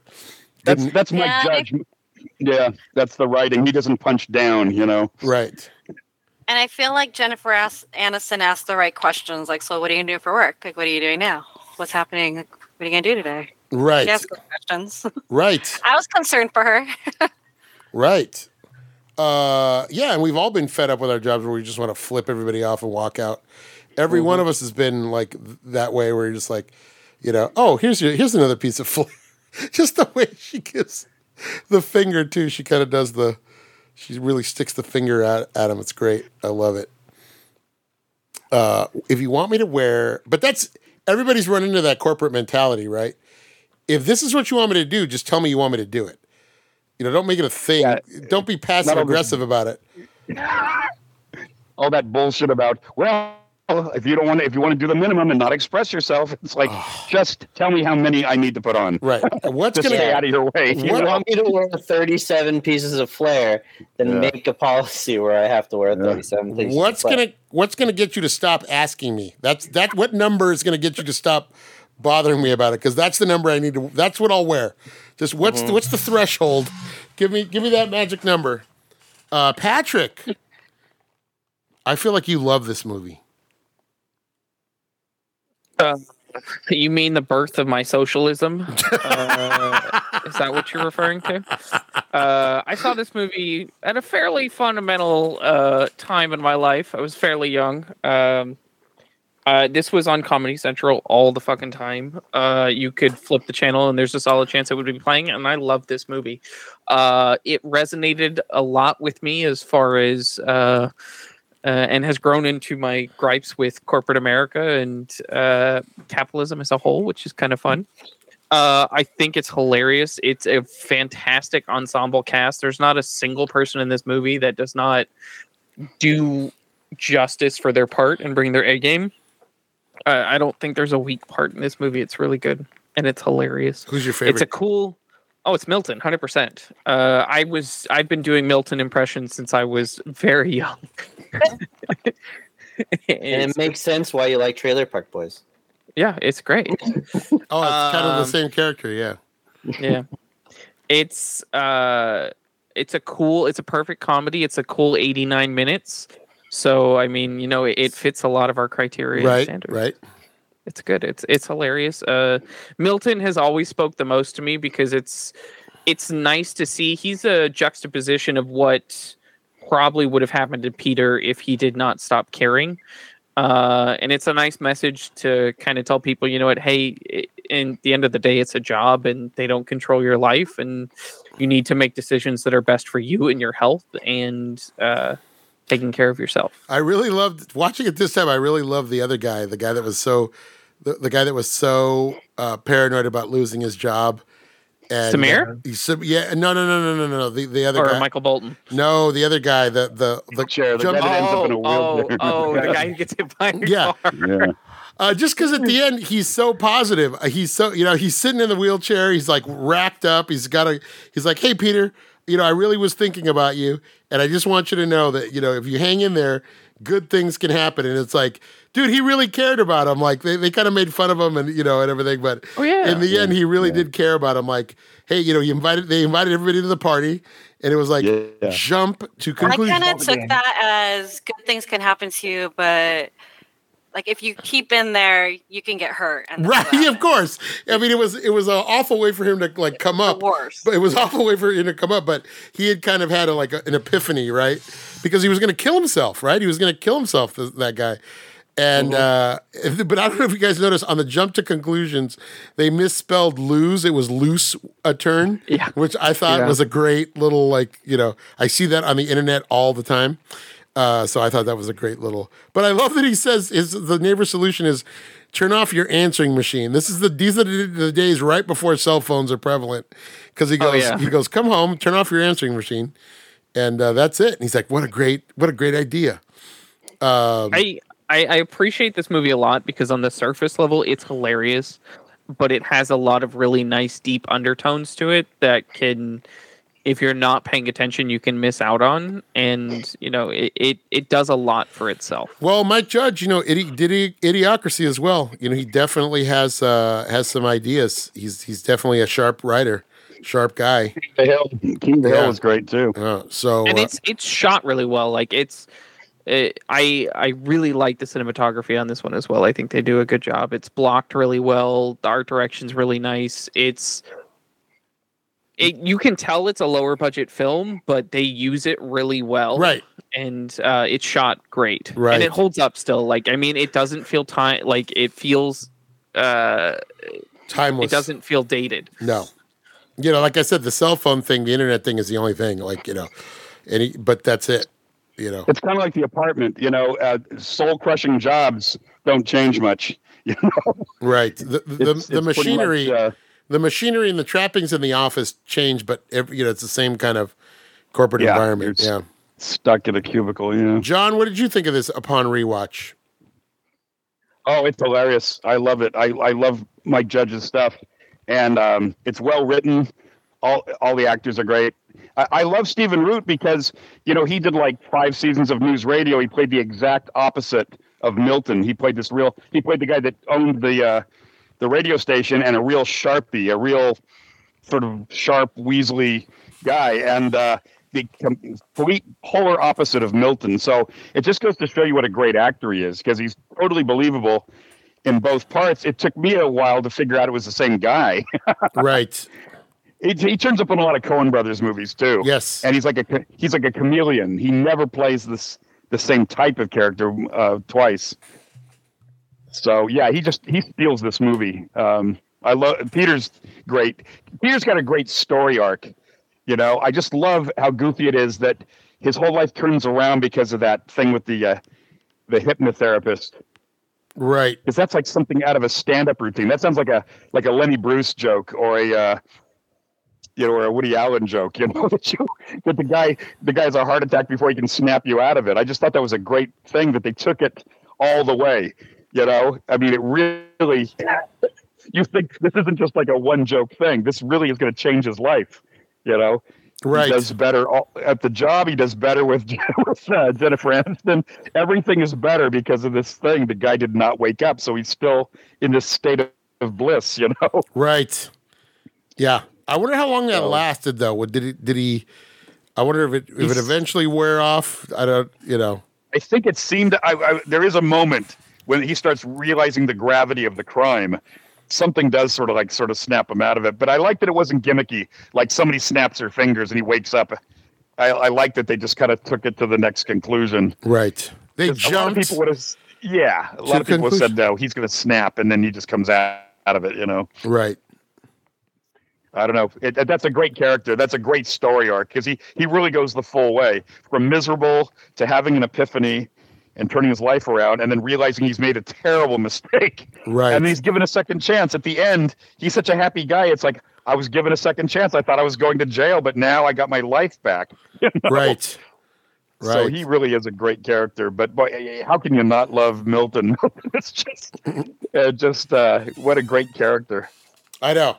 And I guess that was based on that was the whole basis of the. I guess it was based on an animated thing that Mike Judge had done.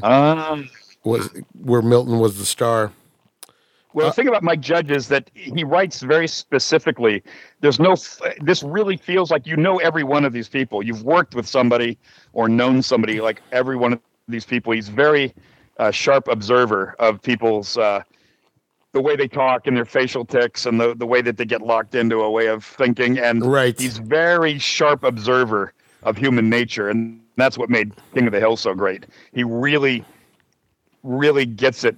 This is really the way people behave. And sometimes it's not very pretty, but it's honest. It really feels like that's why this is different from most comedies. Most comedies, people are just sort of like cliches or cardboard characters, and this really sets it up like, no, this is the way management does it in a lot of places, and this is the way this is the way your goofy neighbor acts and your coworkers. This is very specific, and I think that's what makes it so funny. The more specific you get, the more everybody goes, oh yeah, I know a guy like that. Right. Mr. Patel, I don't know how you feel about this movie. I'm trying to think back. How old is your oldest son? My oldest son is the age of this movie. That's what I was going to say. I think this movie came out right 4 years old. I think this movie came right around the time your son was born. So I don't know if you like this movie or not. This is a little after we would have been seeing movies together on the regular. So I don't know how you feel about this movie. Oh, it was good. It was funny because I haven't seen this movie in probably 20 something years. And what struck me while I was watching it was how I expected it to be a little dated, a little like, oh, I used to like the A-Team so much back in the 80s, but now I watch an episode, it's just horrible to watch. But it wasn't. A lot of these tropes or issues are still issues today, and that's what I started, thinking about when I was watching this movie. I'm like, yeah, I know people like Michael Bolton, the guys that talk a big game or a bunch of, but is like, afraid to do something about it at the end, right? Without needing someone to encourage him. Right. Or, guys that are just like Jennifer Aniston's character of like pragmatist saying, hey, if you want me to have 37 pieces of flair, just make that the minimum, right? We were just talking about that, right? Right. I identified with these characters in today's life still, and I was thinking to myself how remarkable this was as a movie, that it did hold up, especially when you're being very, very specific with what you're getting at. LA traffic, and how it's super frustrating, or the guy that's yelling out gangster rap lyrics but locks the door when there's someone walking by his car, things like that. All of that is still kind of like relevant. Right, yeah. So I was really, really surprised at how well that movie held up. What it was funny then, it's still funny now. Where do we know the other Bob from? Which Bob? The second Bob, wasn't he? Second Bob, Bob's from Platoon and Scrubs, right? No, but second Bob, wasn't he on Cheers towards the end? He used to like hang out with Cliff. That's where he was from. He's a regular, right? He's like he showed up. He was a semi-regular. He showed us up like in the later seasons when Kirstie Alley gets there. He starts to show up, I think. Yeah. I like the Bobs. You've been missing a lot of work, Peter. Well, I wouldn't say I've been missing it, Bob. It's those corporate jokes that really resonate. Right. I love it. Who is your favorite character, though, Hiddish? Well, everyone will say Milton, and I think that's the obvious choice. But I really like Michael Bolton because I think the way that character was written, I know people exactly like that. Right. And so I'm like, dude, you're hilarious, you're Joe, you're John, you're Eric, whatever, right? It's reminding me of all these people, and I kept sitting there thinking to myself, he's the person that I can see in the real world all the time. Right. So I'll go with Michael Bolton. I'm gonna have to say my favorite character is the neighbor. Just because in all the time that, you know what, and it's such a small part of the movie, but when we lived in our apartment, I always had a neighbor like that would come over and hang out, or I'd go over to his, maybe I was that neighbor to somebody, but there was always somebody in the apartment complex that I would hang out with and like just be like, hey, let's come on, we're gonna watch Beastie Boys videos at 2 a.m, you know. Shout out to my man Abel. Vicky and Abel. Vicky would make us quesadillas in the middle of the night, and we'd listen to hip hop or watch videos. But yeah, I just kind of like him, and I just like that he's like, again, that like John said, Mike Judge doesn't punch down with. I mean, he's a little goofy and a little crass, but they get along, and I love the fact that they don't let what they do for a living get in the way of the fact that they just genuinely like hanging out with each other and just having beers and, you know, commiserating about how much work sucks, no matter what job it is, you know. There's no trappings of, well, I'm a software engineer and you're a construction worker, so we have nothing in common. They just hang out, and I like that he goes to him for. It's one of my favorite lines in the movie. It's like, what would you say if somebody said to you, it sounds like you have a case of the Mondays. I do believe you get your ass kicked. Like, you know. What would you do if somebody gave you a couple $1 million? Oh, yeah. He's super honest about it. He's like, that's it? He's like, that's it? He's well, you know, the ladies do like rich guys, and, you know, I've always wanted to do it. How about you? Yeah, I guess I'd do that. Yeah. He's pragmatic, too. Just in a different way. Exactly. Just in a different way than Jennifer Aniston. You know, yeah, right. But it's funny if you look at it. If you look at it, the people with like quote unquote, you know, the people that with quote unquote like blue collar jobs, right? They're the most pragmatic because they spend their time in kind of a different situation. They're not in that corporate environment, you know. Because you have to be. I mean, my God, it's more laid out. You don't have time for all the convoluted thinking. It's like X, 1 + 1 = your paycheck, and you can't fuck that up, you know? Right. Yeah. It's really more clear. It's like they don't put all these, sort of like diversions in front of you. It's like, right. You can't bullshit your way out of it. You've got to show up, do the work, and get paid. It seems like, yeah, if you're in a cubicle, maybe you could kind of, it's almost conceivable that you could get lost in the shuffle. Well, that's what Peter said. What does he say? He said, I do about 30 minutes of actual work every week, right? He full on admits it, you know. He full on. And that's got to resonate. There's got to be people that, just do the minimum, and you're on a computer, so I don't know how you do, I don't know. And that I've never had a computer job. I don't, obviously. I can barely turn on, the phone, but it seems like, when you're doing something like you're moving something, it's just like they're going to know immediately if you don't show up, Right. Well, I'll tell you what, one real world example of that right now, we can look at the people who are on strike in Hollywood, right? And then the people who are making money off them are the ones that are like, well, we're just going to cut the trees down so you can't strike while you're in the shade, and we're going to wait. We're going to wait till you guys run out of money, and then we're going to bring you to the table and give you terrible terms. They're saying this out loud. But you know what? But you know what? Now that the actors, with the writers, I kind of felt like, gee, I don't know what's going to happen with the actors. I would say the movie studios are going to have to come around, because without the actors, they're fucked. Maybe not for a month or two, but if they really stick to it, I don't know what you do without actors. Well, we're going to start. They're not. They're not set up for AI yet, where they can do everything AI. They're looking down the road. But they're trying to nip this in the bud. It's a slippery slope. But if they really stick to it, because with the writers, you probably heard the quote. Somebody at the movie studio said, "Well, fuck them. They'll eventually run out of money. They'll come back." That's what with the actors. It's a different thing. Well, with AI, there's I think I don't remember. My uncle was talking to me about it, but there was an issue where AI was making a background for something, and then there was a large enough piece of the background that was copywritten, and they were copied. It was a copyright strike on that background because there's just enough of it to be considered copyright. Wow, that's funny. And so they have to have artists come in and tweak it enough so it's not copywritten anyway. So it's like how AI really hasn't even gotten to that point yet. We need to just let the producers write some TV shows and see how easy it is. And then, like, they can just do it. They can just produce shows for, you know what I mean? But the writers never get, I mean, this goes back to the 30s. The writers have never gotten any respect. It's like, you don't have a movie. Without the script, there is no movie. Right. And they've always gotten the least amount of respect. They talk about the directors, the actors, composers, even cinematographers. Nobody ever gives any love to the writers.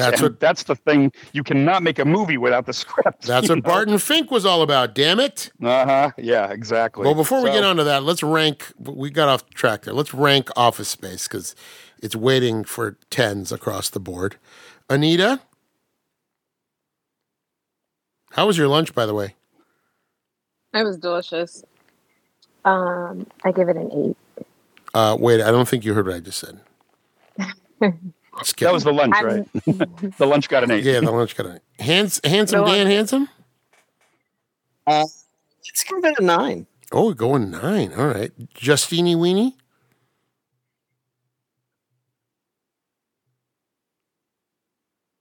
No? I give it a 8.5. 8.5. Patrick? The ratio of people to cake is too big. It's a 10. It's a 10. It's a 10 for Patrick. It holds up. It's one of my favorite movies. I love it. You're not wrong, man. I really laughed out loud a couple times watching it again last night. Yeah, I mean, it's like it would be one thing if like the nostalgia was the only thing, but it's just honestly a good movie, and they did a good job with it. It held up. And John Sandy, I give it an 8. Our special guest Calais. I'm also going to give it an 8. Our extra special guest, Hitesh Patel. Yeah, I guess I'll give it an 8. Wait. Sounds about right. Okay, all right. What scene makes me think of you? Hitesh? What if you had to think like what scene I think of you in this movie? What scene do you think it is? Me? Yeah. If I'm guessing when you think of me? Yeah. What scene reminds you of something I think you would do? Oh, sitting in the car listening to gangster rap and then locking the door. You know, talk big, but then lock the door because I'm afraid. No. I think of you with the printer. I think of you when they take the printer out and just beat the shit out of it. I always think that's something that like you that's something that's coiled up inside of you. It's a great build up to that scene too. There's like, man, I wish I took something. It's like I took something. Yeah, and you're like, how did you steal that? Like you have to like need help to get that thing out. I love the look on Peter's face when he hands him the bat. He can go into the office with no one being around too. Yeah, but he's a supervisor now. Remember? The supervisor. Yeah. He has people under him. I'm just taking this out for maintenance. Have 4 people. Not gonna work here anymore. Have 4 people. Yeah, not gonna work anymore. Jump to conclusions. I love that guy. All right. What about you? I give it an 8. It's a solid 8, man. I was glad to revisit it because I think for workplace comedies, I think The Office as a phenomenon kind of replaced Office Space. I think people kind of started watching The Office, and that kind of became the de facto movie about office life. But this isn't really about office life. This is about a lot more, as we talked about in the movie. It's about bigger ideas. So it was nice to revisit it. It was very nice to you Hitesh raised a hand. How can I help you? Yeah. I just figured this is the best way to interrupt you. Yes, go ahead. Why would you not give it a higher score? Well, there are certain movies. There are certain movies we talk about this all the time. This comes up. Like, why does The Godfather get a 10, but Office Space not get? Yeah, exactly. Yeah, I mean, help me understand. There's certain levels of like I think Patrick brought up some point. This is actually a very solidly well-made film. The filmmaking is not bad. Is it a masterpiece? Is it something I would say needs to be put in the vault? Like if you're going to launch it into space, like movies that are a 10 for me are movies that I would be like, if somebody landed on from another planet and they said, I don't know what a movie is. Tell me, explain to me, help me explain, help me understand what is a, well, here's some great examples of, the highest. And with comedies, it's tough too. It's like, how does one comedy get an 8 or a 9 and another one gets a 10? And sometimes you have to ask yourself, because, it's all about, is it getting laughs out of you? But you have to ask yourself, are they trying for something more? Is there a bigger picture? Was there something bigger that there's, that they're nailing? So that's, I don't know. It checks a lot of the boxes. And there's some movies I can't tell. We've talked about this where I'm like, I know this movie should be ranked higher, but in my heart, I can only give it this number. Because it's not a master. It's not a masterpiece. Sometimes you get that feeling where you're like, I don't know what it is, but it's just barely missing the mark. Right, and we've talked. Yeah, it comes up on the show a lot. We that's a great question, Harrison. It's one that I take. Also, it's very personal. Because sometimes I get where Patrick is coming from with the 10, because sometimes it just hits you on such a personal level, and people look at you and go, "God, a 10, really?" I think I was the only one to give Diner a 10, and people are like, "Geez, it's not a masterpiece," but it really hit something in my brain. Right, it just hit the mark. It hit the sweet spot. So I get it. Sometimes it's a 10 just because it feels very personal, or it's really checking off all your personal boxes. Sometimes it's nostalgia, and I've talked about it before. Like I've told you guys. We'll watch a movie and I go, look, I know this is not a masterpiece, but we're going to watch it because of A, B, and C, Just for you, it's a 10. Just like next week's movie, which is a masterpiece, underrated, one of the greatest superhero movies of all time. My friend, The Ticking Time Bomb of Fury, maybe you'll be back for this. I am speaking, of course, about Mystery Men, which is a movie I think only Hiddish and John have seen, maybe. Mystery what? Mystery Men. That's with that girl, Janine Garofalo. Yeah, I've seen this one. Yes. Mystery Men? I think Hank Azaria too, right? Hank Azaria, William H. Macy, Pee Wee Herman. The Shuffler. The Shoveler. The Shoveler. The Blue Shoveler. Yes. The Bowler and Mr. Furious. Eddie. He was blowing up during that time too. Janine Garofalo? Janine Garofalo, yeah. She was like in a lot of things. Oh, yeah. She was hot. Late 90s MTV. She was a Ben Stiller's friend. She did that cat and dog movie, something like that. Yeah. The Truth About Cats and Dogs. She was always great. Even in minor films, she's always the best thing in it, Right. Kel Mitchell's in this movie? What's that?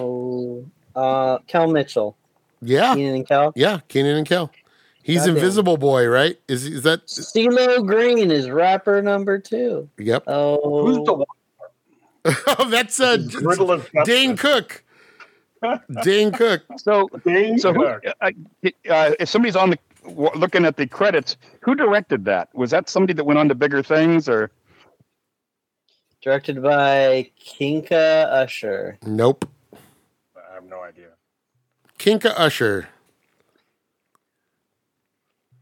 has directed has directed hits known as such as The Nest, Voyager, and Beach Fever. There you go. Okay. This was his one shot. This is their magnum opus right here. This was his one shot, and he delivered because this is a great movie. Well, we'll see how it holds up. I haven't seen it since it was in theaters, so we'll see. The Waffler. I thought this was funny. And this is pre-Marvel. This is pre-Marvel, but they hit a lot of the tropes. They do a lot of they hit a lot of them, and it's got its own weird style. My wife quotes this. My wife quotes this all the time when she says, "How many en toto?" And I will always say, of course, I'm a ticking time bomb of fury. That's another one from this. Yeah. Mm-hmm. You're gonna love it, guys. What's after that movie? Why don't you not worry about it, and then we'll just. I just want to know. Why don't you not worry about it and let it be a surprise? What do you want to know? The Iron Giant is after that. Wow. Are you trying to make me cry? Yes. And then after that, a Steve Martin movie, the 1-2 punch for Patrick. We're going to have Father of the Bride? Bowfinger. Bowfinger. He loves bows. I need to watch that again. Because when I saw it in theaters, I did not think it was funny. I did not laugh a single time. But maybe I just wasn't the right age for it. It's hilarious. I didn't like it at all. It's goated, as the kids say. What does that mean? Then after All that, I know is I haven't ripped Steve Martin a new one in a while. Then after that is 13th Warrior. Oh, that's a good one. Oh, Galaxy Quest. Ugh. And then You say ugh in Galaxy Quest? Yeah, no, he's joking. No, you know what it is? He loves it. It's Monty Python for me. It's the wrong people laughing at the wrong thing. Now, I know for once it's not me that's quoting that all the time. No, it's I love not it, you, but I'm John. It's not quoting you. it. Yeah. And then after that, we're close out the 90s with Next Friday. Then we're done with the 90s. Wow. Yeah. Finally made it. Yep. So Justine's like, are you telling me we're not going to watch Father of the Bride? I'm telling you, we're not going to watch Father of the Bride. Kalei, I just watched the original one of that recently. Kalei, oh, you Spencer Tracy? So how was that? I've never seen that. It was on HBO. So is it very much like the remake, or? It's okay. We're not really from that time, so it was okay to watch. Give it a 6, like Casablanca. I did like the guy who played the dad, though. Spencer Tracy, one of the greatest of all time. You know, that's a very young Elizabeth Taylor. My God, she's probably like 21 in that. Yeah. And he was having an affair with Katharine Hepburn that whole time. Hey. Yes. Hey. Yeah. I always love the Martin Short imitation of Katharine Hepburn trying to start her car. That always made me laugh. Like always made me laugh really hard. Way too hard. Okay, guys, what a great show. We had a lot of Kalei. So next year, this week, next year, we'll see you back on the show. Is that what's going on? Is that? Hopefully not that long. Hopefully not. But next week I will be back at work. So You are keeping. You do drop in from time to time. I'll get a message. I'll get a message from you every once in a while, and I was like, "Oh, okay." So I know you're still monitoring us from afar. Absolutely. You are monitoring us with a a cold and jealous eye. What was it from War of the Worlds? What's the? They looked at us from afar with a envious and jealous eye. Is what the. Whatever adjectives you want to throw in front of it. Yes, I'm jealous. I wish I could be here. Of course you do. Of course you do. Proud of you guys. But when we see you again, we want to see that shabby chic really take hold. Absolutely. I want to see some gold inlays on the television set.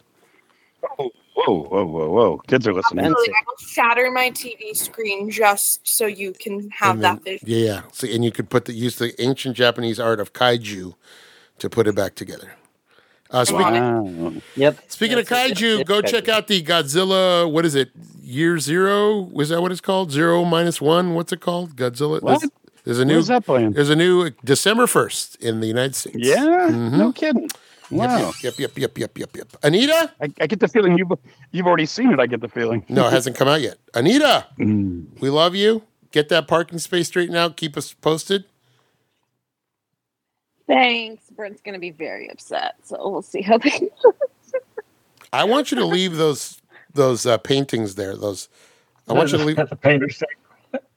By the way, those two rectangles on the left are too close together. They're not equally spaced. They're not. Mm. But we're going to go with bigger photos, so it's fine. They're too small. Bigger photos of like movie posters? Yeah. I love it. They all better not be Mystery Science Theater. No, not movie posters. I want glamour shots of the two of you. Yes, go to a mall. Please. Go to a mall in the Please. Inland Empire. You gotta go to the mall out in the IE and get them done out there. You know Brent would be so down. Star shots. He'd be so down. He'd fucking be like, let's do it. Do some star shots. He would probably leave me. I feel like he would leave me. I want so much Aquanet in that photo that I'm afraid you got to keep it away from open flame. I agree. I think he would move back home. He's like, this is not what I signed up for. No. And you would say, you know what? I found out what LA is all about. Glamour shots. Aquanet. Handsome Dan, thank you so much again for hosting, as always. You're a good egg. Always a pleasure. I always know that you will go the extra mile and not leave the show in the middle to go pick up your dog from grooming. you'll let him. Not gonna work here anymore. Mario. I learned to plan my life around certain things. So, I appreciate it. I really do. Justine, what can we say about you that hasn't been said already? Audience favorite. Carries his podcast on her back. Right, she does. She carries it. You're like a Austin Reeves. You just have the whole. You carry all the old guys on your back. She's him. Yeah, she is him. That's it. Patrick, where would we be without you? Probably in a better headspace. No, you're a good egg, Patrick, and you're a sensitive boy, and we love that about you. And you put your heart out there, and you don't care who knows it. I got too many feelings. I'm no, sorry. There's no such thing as too many feelings. There are too many feelings at once. That can happen, but you know what? It happens to us all, and that's okay. And sometimes you just need to take a step back and tell yourself that it's going to be okay. And that if you hang in there long enough, good things can happen. Yeah, if you hang in there long enough, the place burns down and life's just better. You go to Mexico and threaten an E. coli breakout if you don't. If you don't get no salt on your next margarita. John Sandy, good luck with that leg, okay? And if you need anything, next time we see you, we hope you're a leg up. I'm driving, so it's not like I can't get around. It just I just working on it. All right. Well, you look great. From the neck up, I look fine. You look great. You look great, man. From the neck down, I don't know. Hitesh Patel, since 7th grade, through thick and thin, you've been there, man. I can't. I will say it on the podcast. I love you very much. We don't talk face to face every day, but we talk almost every day, especially during baseball season. There's not a day that goes by that we pretty much. I mean, maybe on the weekends we don't talk as much, but during the week, back and forth on. I think we're the only two people still using Google Chat. Hey man, we're on Google Meet. Come on. Yeah, we're keeping that Google Chat alive, man. If that goes down, I don't know what to do. You have like 4 cell phones. I don't know where to get a hold. Burn this place down. Yeah, we'll burn the whole place down. I don't know where to get a hold of you via cell phone. I don't know which one works. I got like 4 cell phones for you, but it's always good to talk to you. I'm glad. I hope you have a good vacation. We didn't even get to talk about your Swiss vacation. We're going to have to talk about that. We'll have to do another time. I'm going to do a side hustle with Hitesh Patel this week, and we're going to talk about his Swiss vacation. He was on the side of a mountain. It'll be all Dodger talk. Him and the Von Trapps up there fighting the Nazis on the side of a. Did you yodel while you were up there? Did you little yodel? No. You sing doe, a deer, a female deer. Ray, that's a great idea. It would have been a great place to yodel. Ray, a drop of golden sun. Yeah, you did. You visited. Wait, real quick, pertinent to the podcast. You visited Reichenbach Falls, the site where Sherlock Holmes and Moriarty fought their. Where Sherlock Holmes allegedly died. How was that? That was great. Was it enough for a plaque? They put a plaque there or something? Yeah, there's a little bit over commercialization right there. There's like a plaque from like some historical like society that paid for it, and there's like places where you can get your photo taken like in a cutout. Sorry, man. That's great. I would be there in a second. And I think I'm out. I can hear you. We can hear you. Oh. Okay. Well, we'll cut it though. I was out. Okay, we're having technical difficulties now, so we're going to wrap it up. But I just wanted to hear about which one of your children did you use Baritsu on and flip into the abyss? My high school graduate. What a good dad. What a good dad. I threw him over the falls. All right, everybody. What a great show. Thanks, everybody, today for joining us, for Anita, for John Sandy, for Jake, for Patrick, for Justine, for Calais, and for Hitesh Patel. We say, this transition ends now. Fight the power.